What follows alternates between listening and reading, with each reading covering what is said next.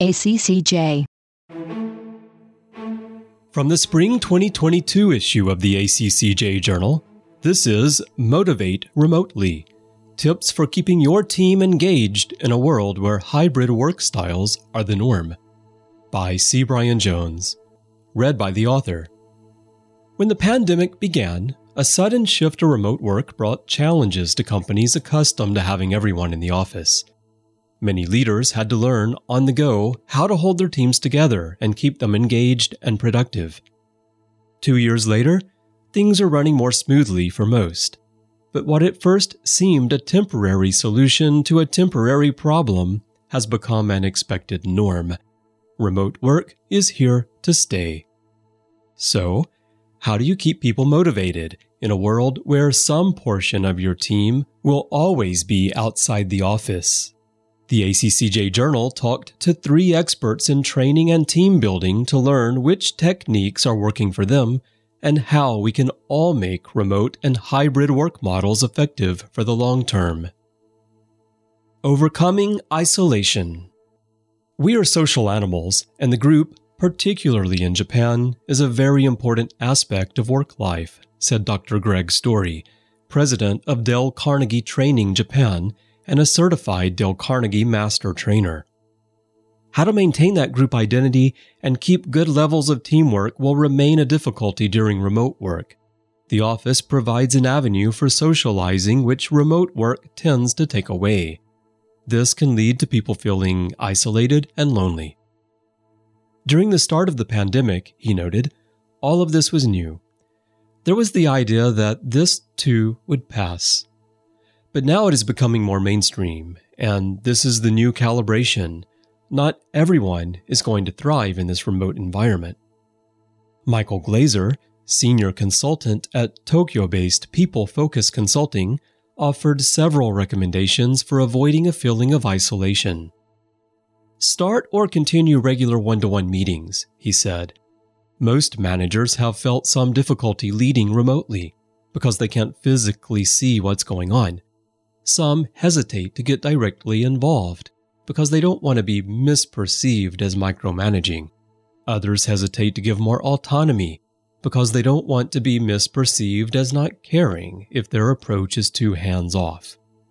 Holding weekly one-to-one meetings is nothing new, he admits, but this can go a long way toward improving communication as well as increasing engagement and motivation. Usually 20 to 30 minutes is enough time for these meetings. If managers aren't talking, connecting, and getting information and feedback regularly, how are they ever going to lead and manage effectively? Story pointed out that remote work requires a lot more communication than when everyone is in the office.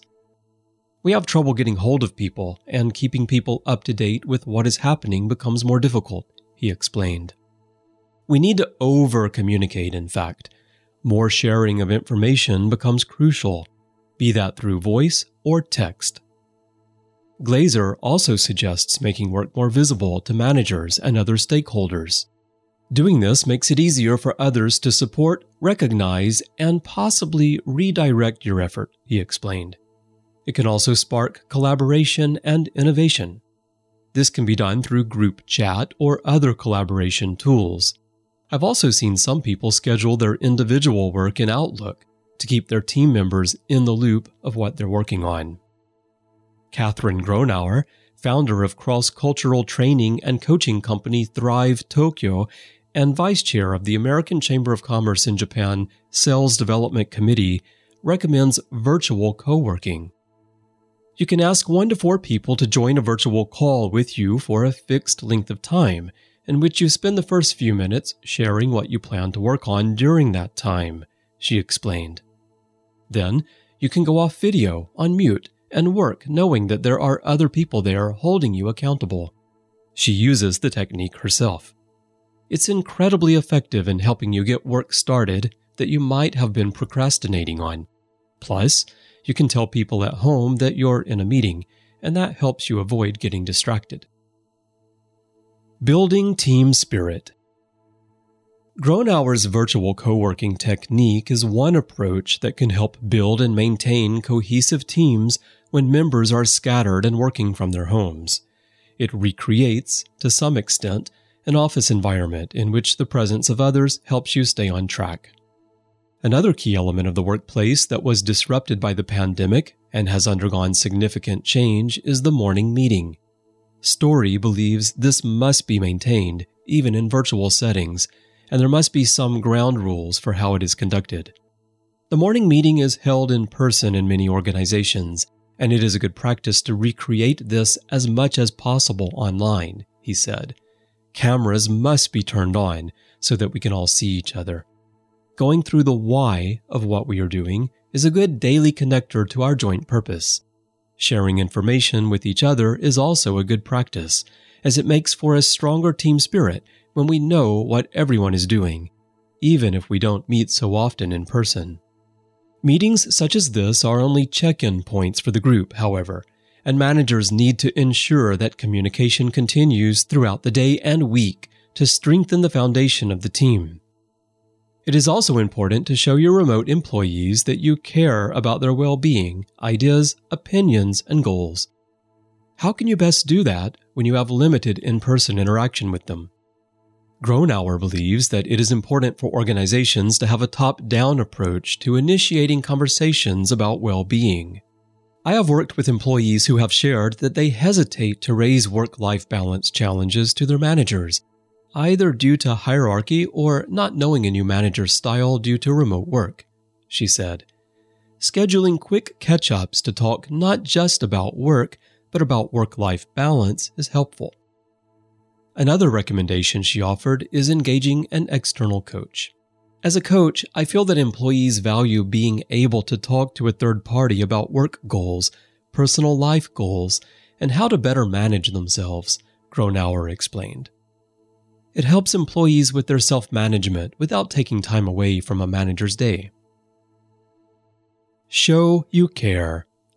Expanding on well-being, Glazer said that there's a broad spectrum of actions we can take, from making small adjustments to how we interact with our team members to integrating the principles of well-being into corporate culture systems. He offered 3 practical actions. Pay careful attention to language and behavior. Express interest and concern directly. And match the support you offer to what's needed. We might notice when a colleague who has a reputation for managing time well starts showing up to meetings a few minutes late or starts asking for work deadline extensions. This could be a sign of stress or an early warning sign of burnout, he said. Other subtle signs include a shift in mood or outlook, increased irritability, forgetfulness, or even just not using their webcam as often as usual. Glazer noted that research from Google's Project Oxygen a few years ago found that showing concern for success and well-being is one of 10 behaviors that make managers great at Google. Just as we would do in person, use empathy and active listening skills to share changes you have observed, he suggested.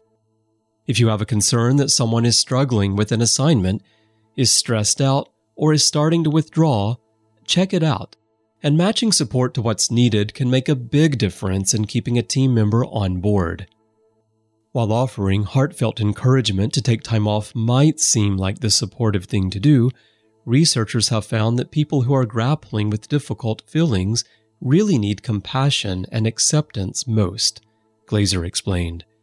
Similarly, when the issue someone is wrestling with is a practical problem they've never solved, the underlying need is for tools, advice, direction, and assistance.